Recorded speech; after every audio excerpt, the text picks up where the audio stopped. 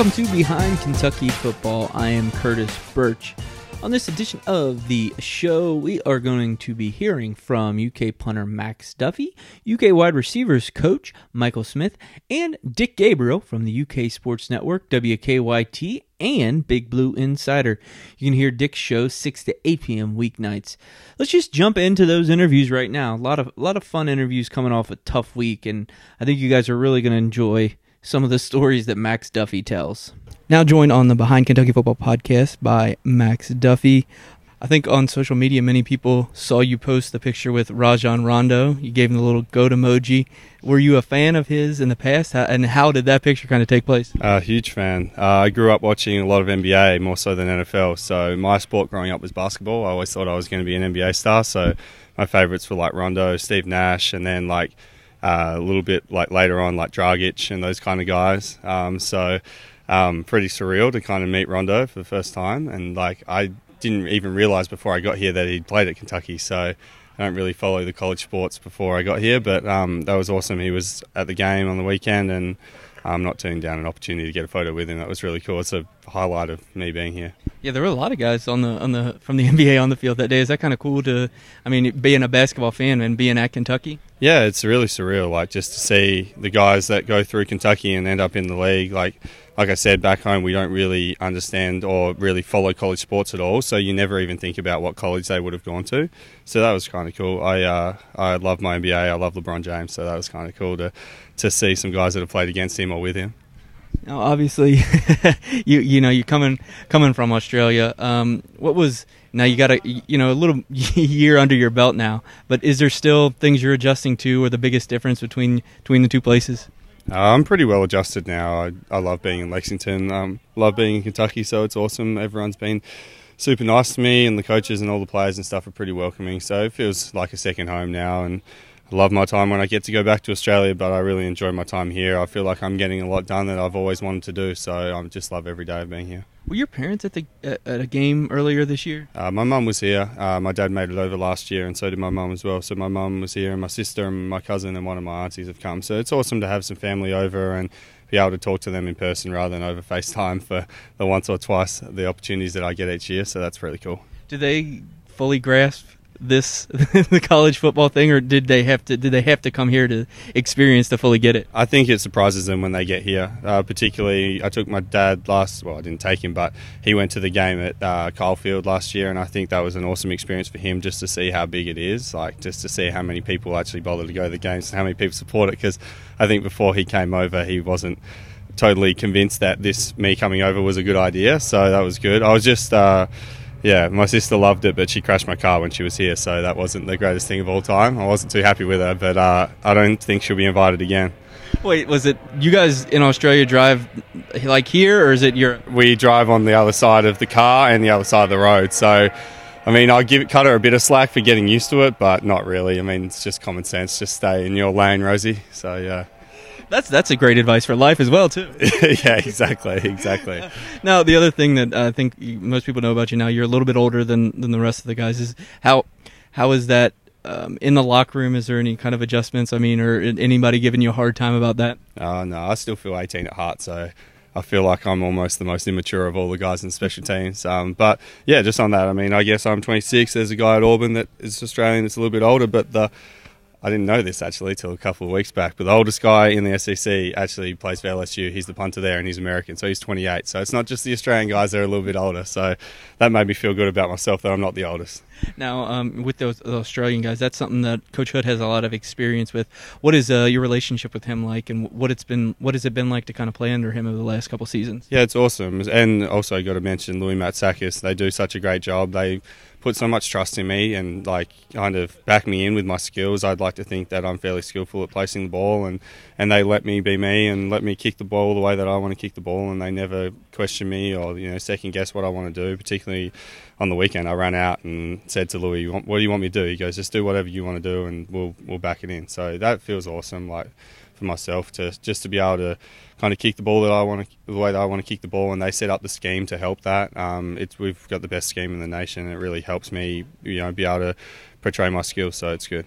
Just from like a novice perspective, what are the kind of like basic different ways to kicking the ball. Yeah, I guess that everyone knows the traditional spiral, which is just staying in the pocket and taking 2 steps, but I'd like to think that the Australian guys coming over have brought that new, what everyone calls rugby, which I don't like. It's Australian rule style. So Australian rule style where we roll out to the right, and then I think I've also tried to add a few little extra things as well to keep it unpredictable. So roll out to the right and kick it across to the left, or roll left and kick it across to the right, those kind of things. I also try and roll out and spiral, and then I've done a banana kick this year, which is kind of one that spins to the side. And yeah, I don't know. There's just a whole host of different kicks that I can do, and obviously with the main aim being keep it away from the returner and get us as much net as we can. So whatever I can do to kind of put them off and make sure that they don't know what's coming is going to be good for myself, but mainly good for the team.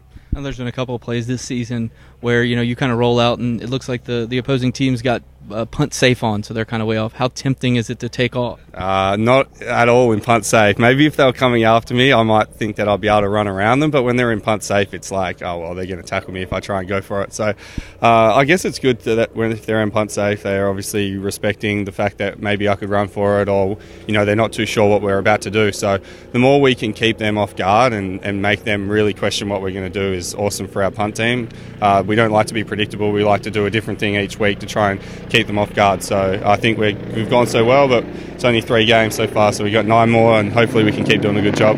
All right, I'm going to step way out of my comfort zone, but I think I read that the Australian rules football is in the semifinals, right?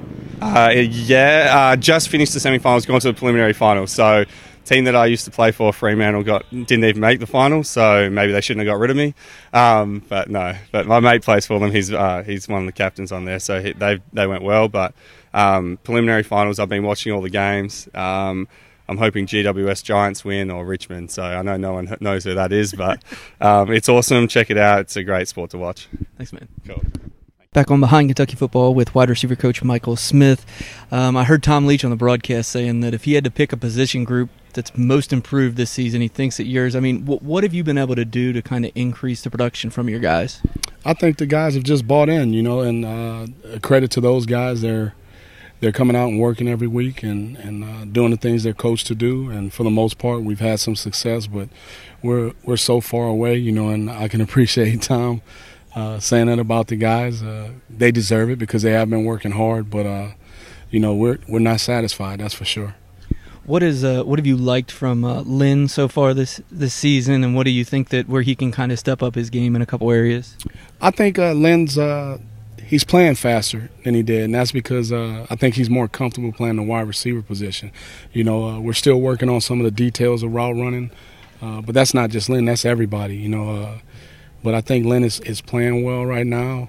There's some things that we can clean up, from last game. After every game, we always go back and reevaluate things that we think we can do better, and just cleaning, being the sharpest wide receivers we can be. And I think once we get there, people will see our game go even higher than it is going right now. Now, going into the year, there was a lot of talk of maybe opposing defenses being able to just focus on Lynn and try to take him away. But now you've got some other guys that have been stepping up and making plays. Has that opened things up for him and the offense overall a little bit? There's no doubt, and that was a challenge going into this camp. I know if I was a defensive coordinator coming out of last year, you want to take away the best player at a certain position. And, Lynn with his stats was that guy.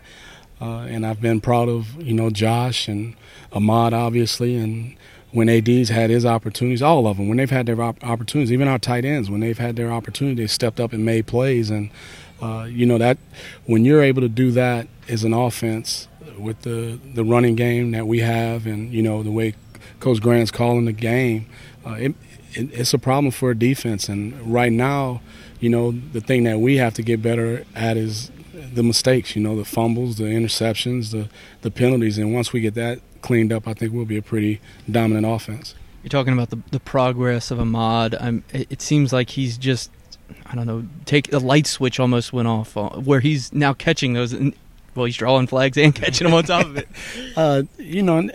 And I've said this earlier, it's a testament to Ahmad's growth as a wide receiver. Last year he was just coming back and getting used to playing football. And, we brought him along slowly, and that was mostly my doing, and we had some guys that I thought just were, at the time, playing better.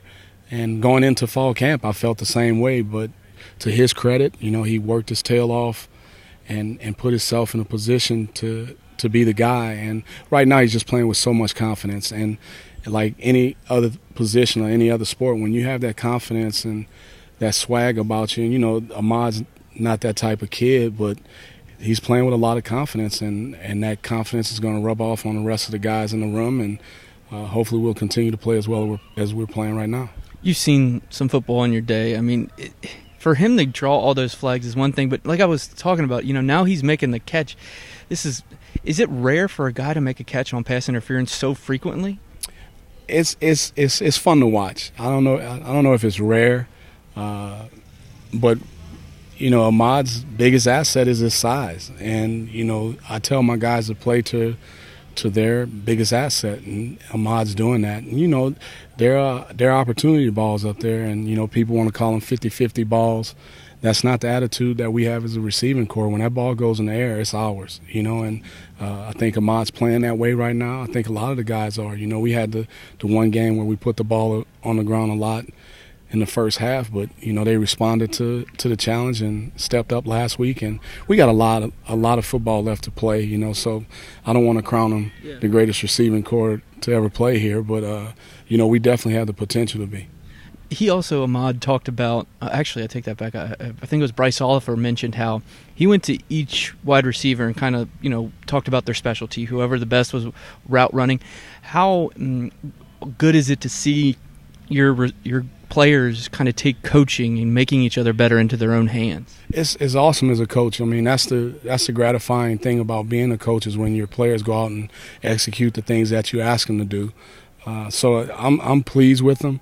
And again, I'll never accept anything from him. As well as Ahmad's playing, I think he can do better. As well as Lynn's playing, I think he can do better. That's just the nature of the beast, and I'm going to stay on their throats and continue to challenge them, and I know these guys are going to respond. And then looking ahead to the game this weekend, what kind of challenges this Mississippi's 8%? A great defensive football team. I know they're trying to replace a lot of people like we're doing on our defense, but they do so much in the secondary and up front. To challenge you to be on top of your game. Our guys have to do a great job of recognizing coverages this week. We got to be, again, I don't want to sound like a broken record, but we got to be detailed in our route running and continue to help our quarterbacks out, whoever it is. When it was Terry, we had to help him out. With it being Sawyer now, we have to help him out. We have to make those plays in order for us to have success. Thank you. Thank you. If you're part of Big Blue Nation, then you need to watch Big Blue Nation. 10-5, touchdown, Kentucky! BBN TV on the UK Sports Network takes you inside the program every weekend for conversations and access you won't find anywhere else. Blitz coming late. Cash Daniel hits him and sacks him. BBN TV is the official TV show of UK Athletics and is the newest and best way to keep up with the Cats. Watch BBN TV every weekend on the UK Sports Network or anytime online at ukathletics.com or the Kentucky Wildcats Facebook page. Now joined on Behind Kentucky Football by Dick Gabriel, sideline reporter for the UK Sports Network. Let's start by asking you about the Ahmad Wagner catch. We're going to hear from his position coach a little later in this podcast, but your view from the sideline of that catch. I was at about the 10-yard line on the Kentucky sideline, and I thought, oh, this could be good. They're throwing it up there. He's in the corner of the end zone. If he can come down with it, it's a touchdown. The DBs, a lot going through my mind in a couple seconds, but you know how it is. The DB, he had him out jumped or whatever, and then I see the ball pop in the air. And I hear, and Tom said the same thing, incomplete, and I thought, oh, man. And I thought, well, they had two DBs on him. They made a nice defensive play. I thought they had thrown a flag, but I may be conflating everything. But I thought, could have been a touchdown. Maybe they kick a field goal. And then and by the way, I saw most of the players sort of slump, a little bit hang their head, their shoulders. But I think it was Josh Ali begin to jump up and down and point. And then Tom corrected himself, and he wasn't wrong. And when he said incomplete, it was for about a split second because it hung in the air. And I've watched the video now because I've been working on the TV show. I've probably seen that play now a dozen times. Mm-hmm. How he brought that in is beyond me. And you know what? We talk about his hands. He had it caught in his elbow at first. Yeah.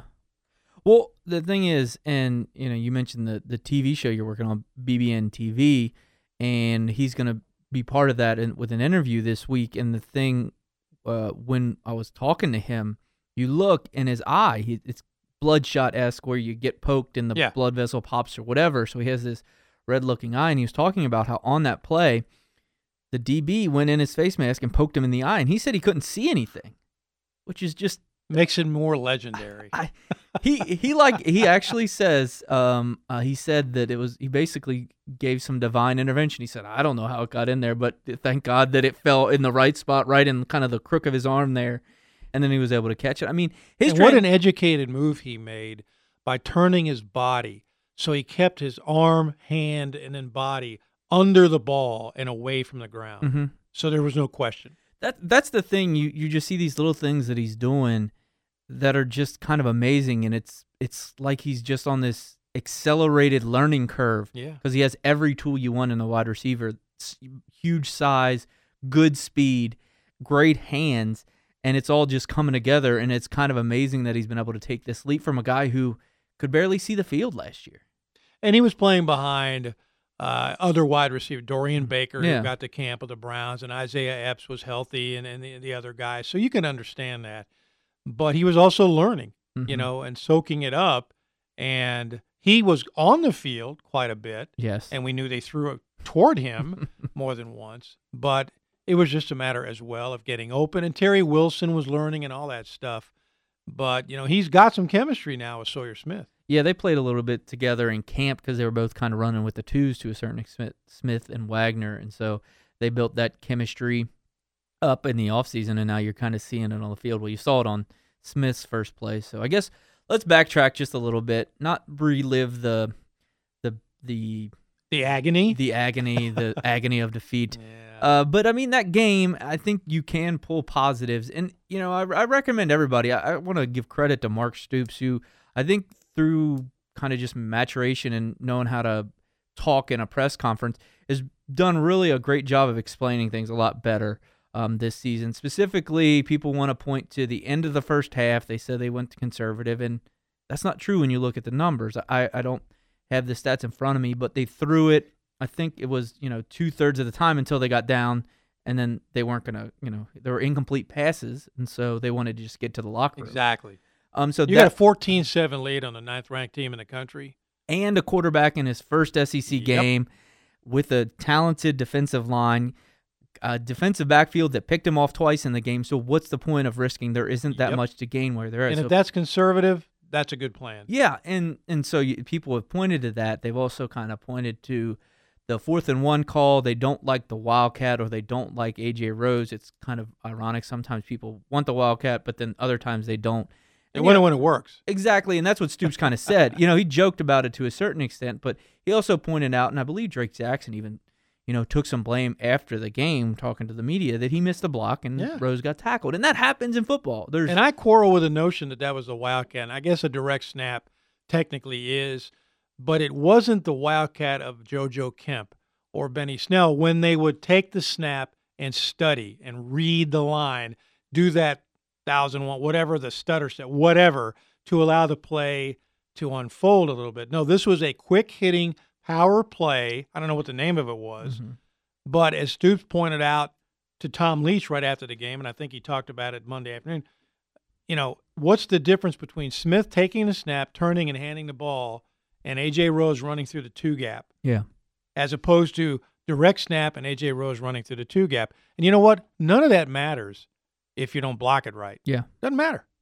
Yeah, and I mean, so these little critiques that people are pointing to, that's part of it. Yeah, no, I mean, that's just, it is. And he's I think his quote, I think it was at the press conference, he said, I like that people have opinions when they stop. They care. Exactly. That's what he was getting at. When people stop having complaints or opinions on stuff, that means he's in trouble because they've become apathetic to you, and that's a terrible place to be Now in. they're thinking basketball. Yeah, exactly. And so, the last kind of thing that people have nitpicked at, and there were mistakes, and I always kind of say this, when you talk about mistakes on the football field, if it's a player missing an assignment, a penalty, that all goes back to the head coach, and they'll take the blame because in theory they're supposed to prepare these guys and all those things.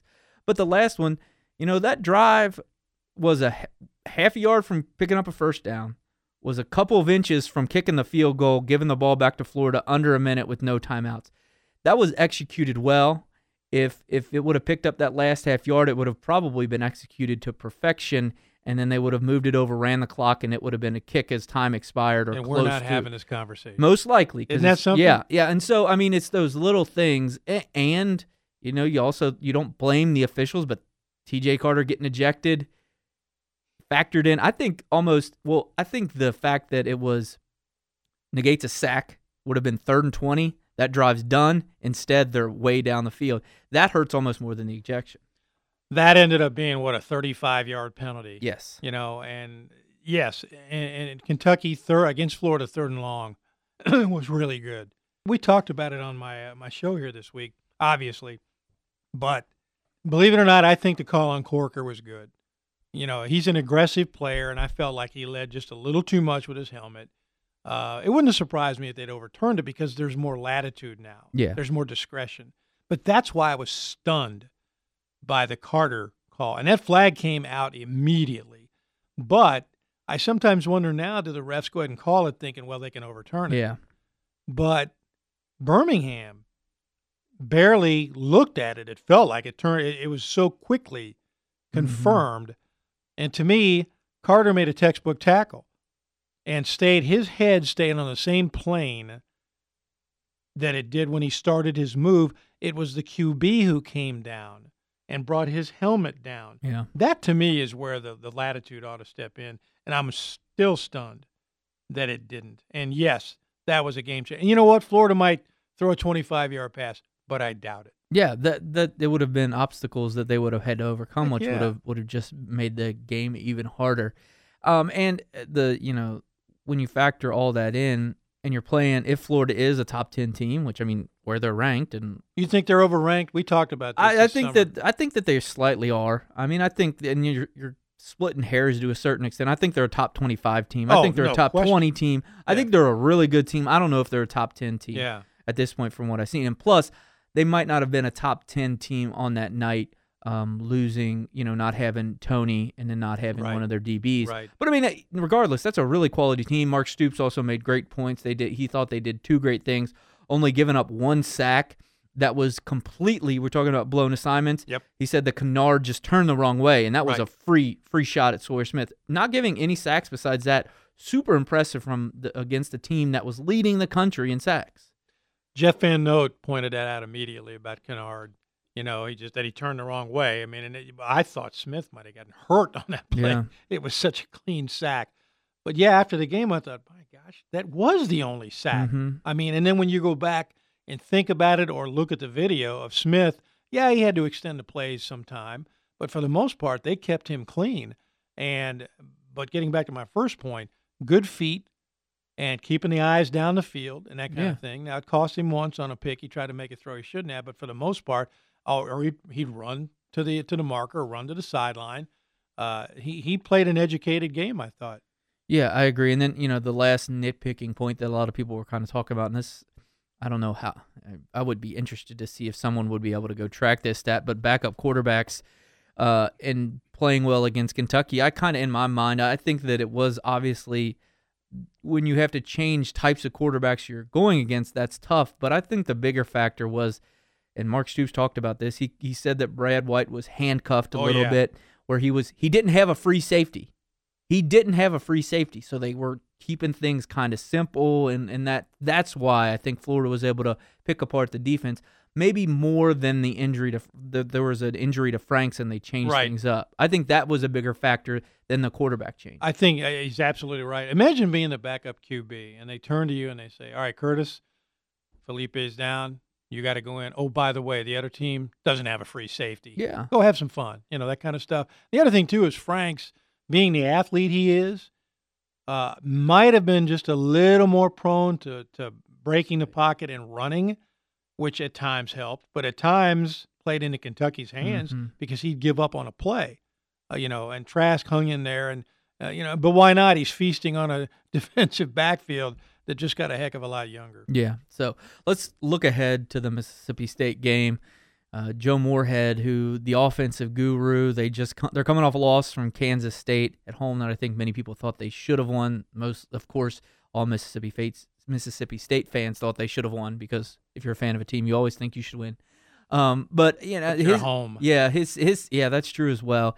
His second year, I think the evolution of their offense is interesting because they go from Dan Mullen, who was there, kind of that power quarterback, Dak Prescott, Tim Tebow when he was the offensive coordinator. Felipe Franks, Nick Fitzgerald at Mississippi State as well, those kind of quarterback. And now Mississippi State's transitioning into Joe Moorhead's offense, which is, was what Penn State, obviously ran. UK fans saw a little bit. That is an interesting dynamic. And it sounds like they're going to be playing two quarterbacks because they have Tommy Stevens, that's also a Penn State connection. He was the guy that grad transferred from there. And then they're playing a freshman because there's been some injuries to both of those guys.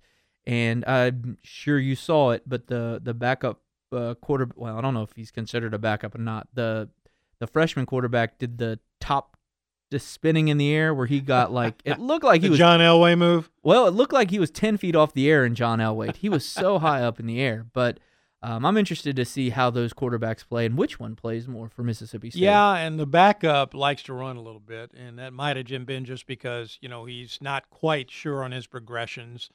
But Stevens has been a question mark, but actually he's been a question mark the last couple of weeks because he's so banged up. So my guess is you're right. We'll see both of them. But remember now, last year Mississippi State, even though I thought Fitzgerald was a nice quarterback, and he was getting some summertime Heisman mention, believe it or not, but didn't have that kind of season. And in fact, Kentucky shut him down. I think he had been shut down prior to that, but if he was still in the Heisman running, he was not when he left Lexington because of the defensive job the Wildcats did. But a guy who had a huge night against that defense, was Josh Allen. And if you recall, there were a couple of times when Mississippi State was called offensively for jumping, for holding. And then Josh got, I think, at least 2 sacks and more than one hurry that night. Well, obviously he's gone. Benny Snell had a career night against Mississippi State, had the best night against the Bulldogs that anybody had all year, scoring 4 touchdowns. Mississippi State gave up 8 rushing touchdowns all year last year. Benny Snell had 4. So both of those guys had huge nights, and obviously they're both gone. So now we see where the Wildcats are. We've seen a little bit of it. But on the other hand, Mississippi State has 3 starters off that defense in the National Football League, and a 4th went to camp and might have made a roster, I'm not sure. So that's how good that defense was, the best in the league last year. And they're learning to play without those guys now. And I don't know that they have the depth of an Alabama or an LSU or whatever. So they're learning about that. They gave up 31 to Kansas State, although 7 was on a kick return for a touchdown. So both teams learning, both teams with quarterback issues. There is balance in the Mississippi State offense. They got a running back who is a physical running back. He might be the best in the SEC. Might be. I mean, he's up there top. I know Georgia, obviously, with Swift has a nice claim to that throne as well, but he's a fantastic player. Absolutely. I think that's probably, from a Kentucky standpoint, who you're the most worried about. But you take confidence from what you did against the run with Florida. Yeah, because what was Stoops said the stat was they averaged against the starting running back for Florida, it was just 1.9 per carry, which is pretty impressive. Forced Florida to become a one-dimensional team. Yeah. Now, sadly, the one dimension was where you were the least effective with such a young secondary. Exactly. And that's, I guess, the final piece of this.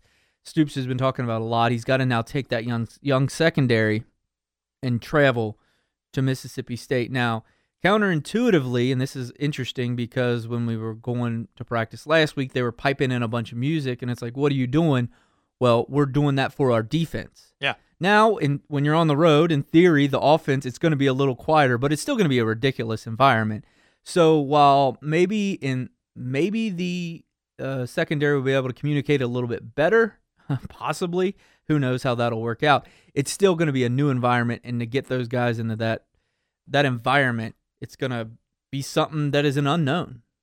You're going to have guys getting on an airplane and going to a road game for the first time in their college career. You're going to have, I'd be willing to bet you've got 3 or 4 guys, because we do every year on the plane, kids who've never flown. Yeah. But it's all different, staying in the hotel, the meetings, the meals, all that stuff. And, I'm an old hand at it, but these young guys, they get a lot to process. But I think I've told you before that I never considered Starkville a difficult place to play. Not that I was playing, but I'd see it firsthand. And part of this was because Mississippi State for quite a while really was mediocre at football. Jackie Sherrill had him going, but even when he did, it was an open-air stadium. Well, now they've closed in the one end. They've got the field house and the biggest big screen scoreboard in the conference at the other end, and the noise stays there. Yep. Mix in the cowbells. It's a tough place. Yeah, that's exactly what Vince Marrow said after practice this week, that it's going to be, he said, I'm telling the guys to be prepared for it to be louder than it was at Florida at home, because that noise bounces back and they get the Cowboys. Right. Man, those coaches hate cowbells. I think most people. And technically, they banned them, quote unquote. Yeah. They outlawed them. Mm-hmm. They couldn't completely make them go away. So they're like, okay, you can have them, but you can't ring them during games. So supposedly they're not supposed to ring them once the quarterback walks up to the center. Okay. Now, keep track of that, if you will. And they actually remind people constantly on the scoreboard. But, of course, they also show the clip from SNL of Will Ferrell and walking in the more cowbell. I got a fever, and the only prescription is more cowbell. They show that more than once, and I got to be honest, I love it. But yeah, that's a great bit. So, all right, let everybody know where they can listen to you weeknights. WLAP, 6:30 a.m. or iHeart Radio. And be sure you check out BBN TV. Check your local listings. Lexington, probably your best shot is 10 a.m. on the CW. Lexington, WKYT at 5:30 a.m. if you want to set your DVR. Yeah, or just get up super early. Yeah. Greet the day. It's game day, baby. Go out and chirp with the birds, yeah, and listen to Dick Gabriel from 6 to 8 p.m. weeknights. I used to be on that show, but now it's gotten better. Long time ago. It's gotten much better, so the rating spike was fantastic. Well, we miss you, Curtis. I look forward to a listen spike in this podcast since you joined. Thanks so much for your time, man. All right.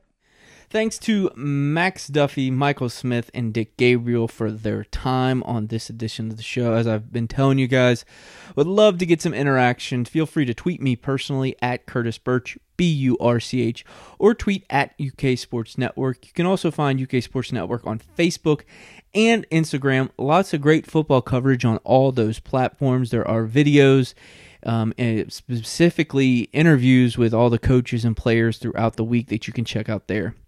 A bunch of Mark Stoops stuff, Eddie Gran, and also I would like to mention that you can also watch BBN TV this week. I got a chance to talk to Ahmad Wagner about his unbelievable catch against Florida. Now, obviously, that game didn't go the way Kentucky we wanted it to, but they are moving on to Mississippi State. You heard Michael Smith, talking about moving forward and what they expect in that game. Dick Gabriel and I talked about that a little bit as well.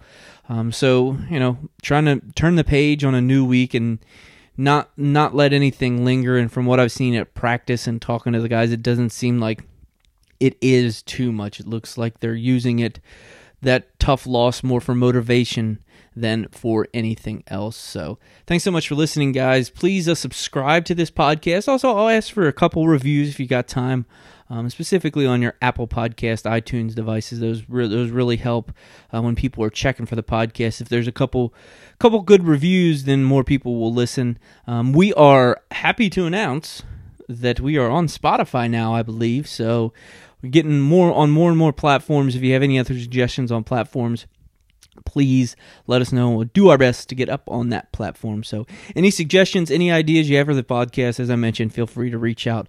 We love your guys' input as we try to build Behind Kentucky Football into the best podcast we can. Thanks so much for listening, guys. We'll talk to you soon.